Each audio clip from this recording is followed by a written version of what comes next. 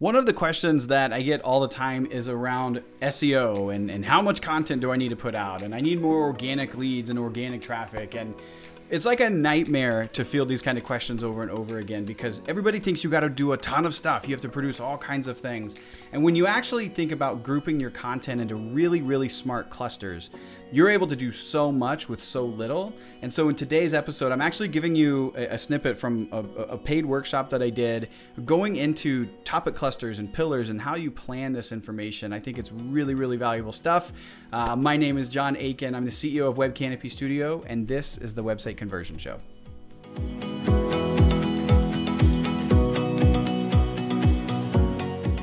But the topic clusters are going to be the organic traffic portion. How are we going to generate net new visits over time organically? And ultimately what we want to do is own the search engine result page. So if someone's looking up,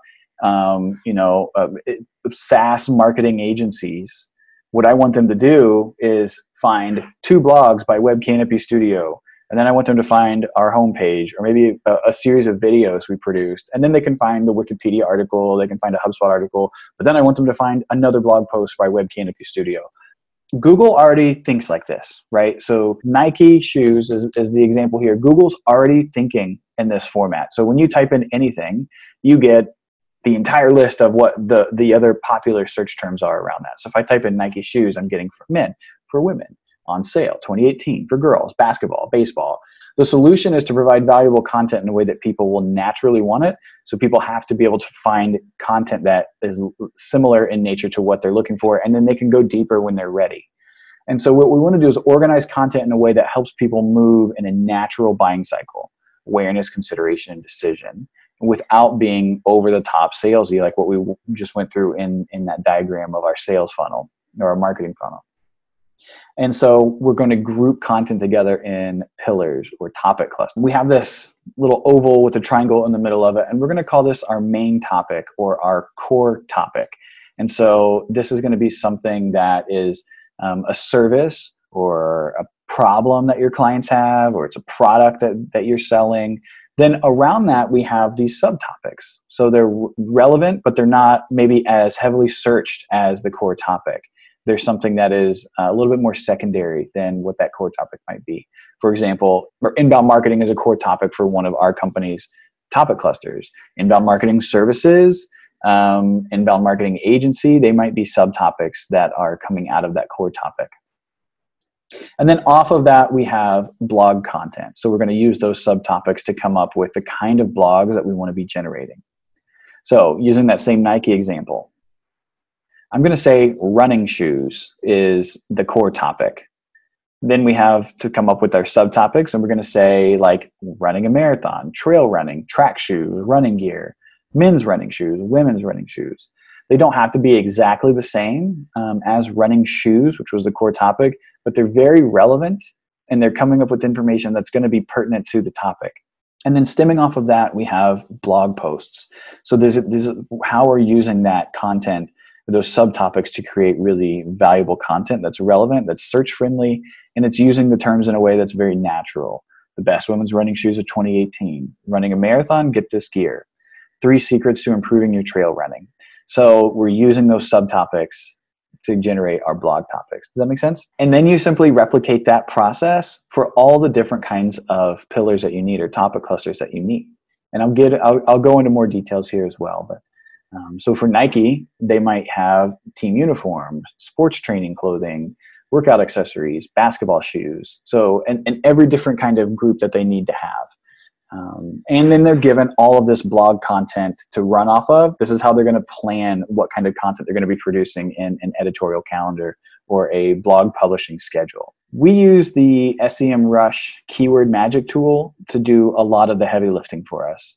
And it will show you all those, but it also shows you the search volume, the difficulty of ranking for that. And so it's telling you these are the similar things that people are searching for relevant to what you're typing in. You're going to plug the core topic in, and then you're going to see what other terms are performing well based off of that inside the magic tool.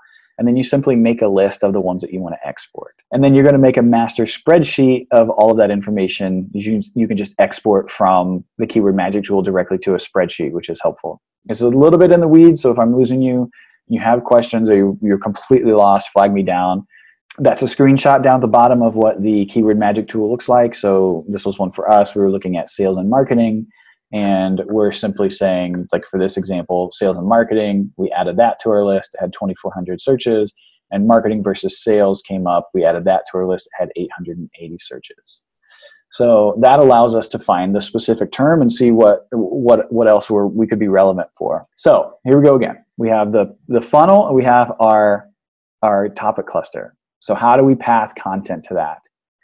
And I would start something like this. I would write the majority of your blog posts around that top of funnel content, because that's how people are going to find you.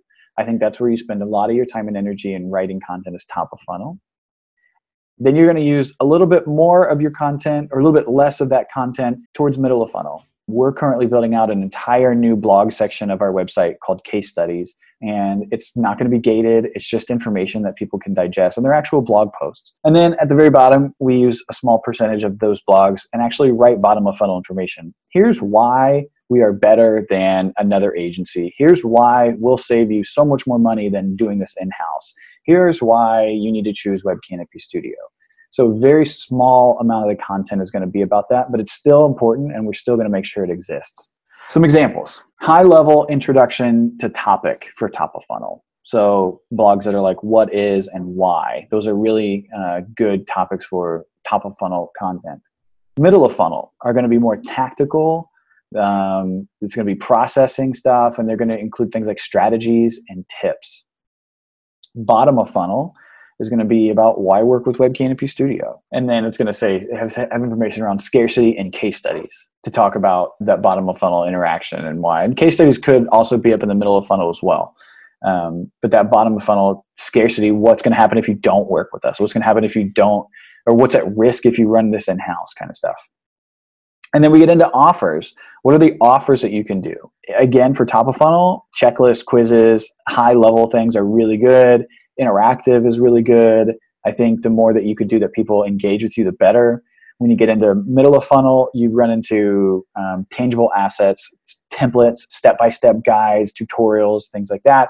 And then the bottom of funnel stuff is literally actual phone calls, consultations, demos, one-on-ones, assessments, and things like that. Then we have this idea of a pillar page. So remember, we have that core topic in the middle of the diagram. That core topic has to exist somewhere. It can't just be a core topic. That has to be an actual page.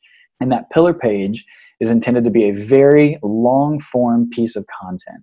It's not something that is just an 800-word blog post or 1,000-word blog post. Pillar pages can be, 3,000, 5,000, even 10,000 word pages. They are extensive.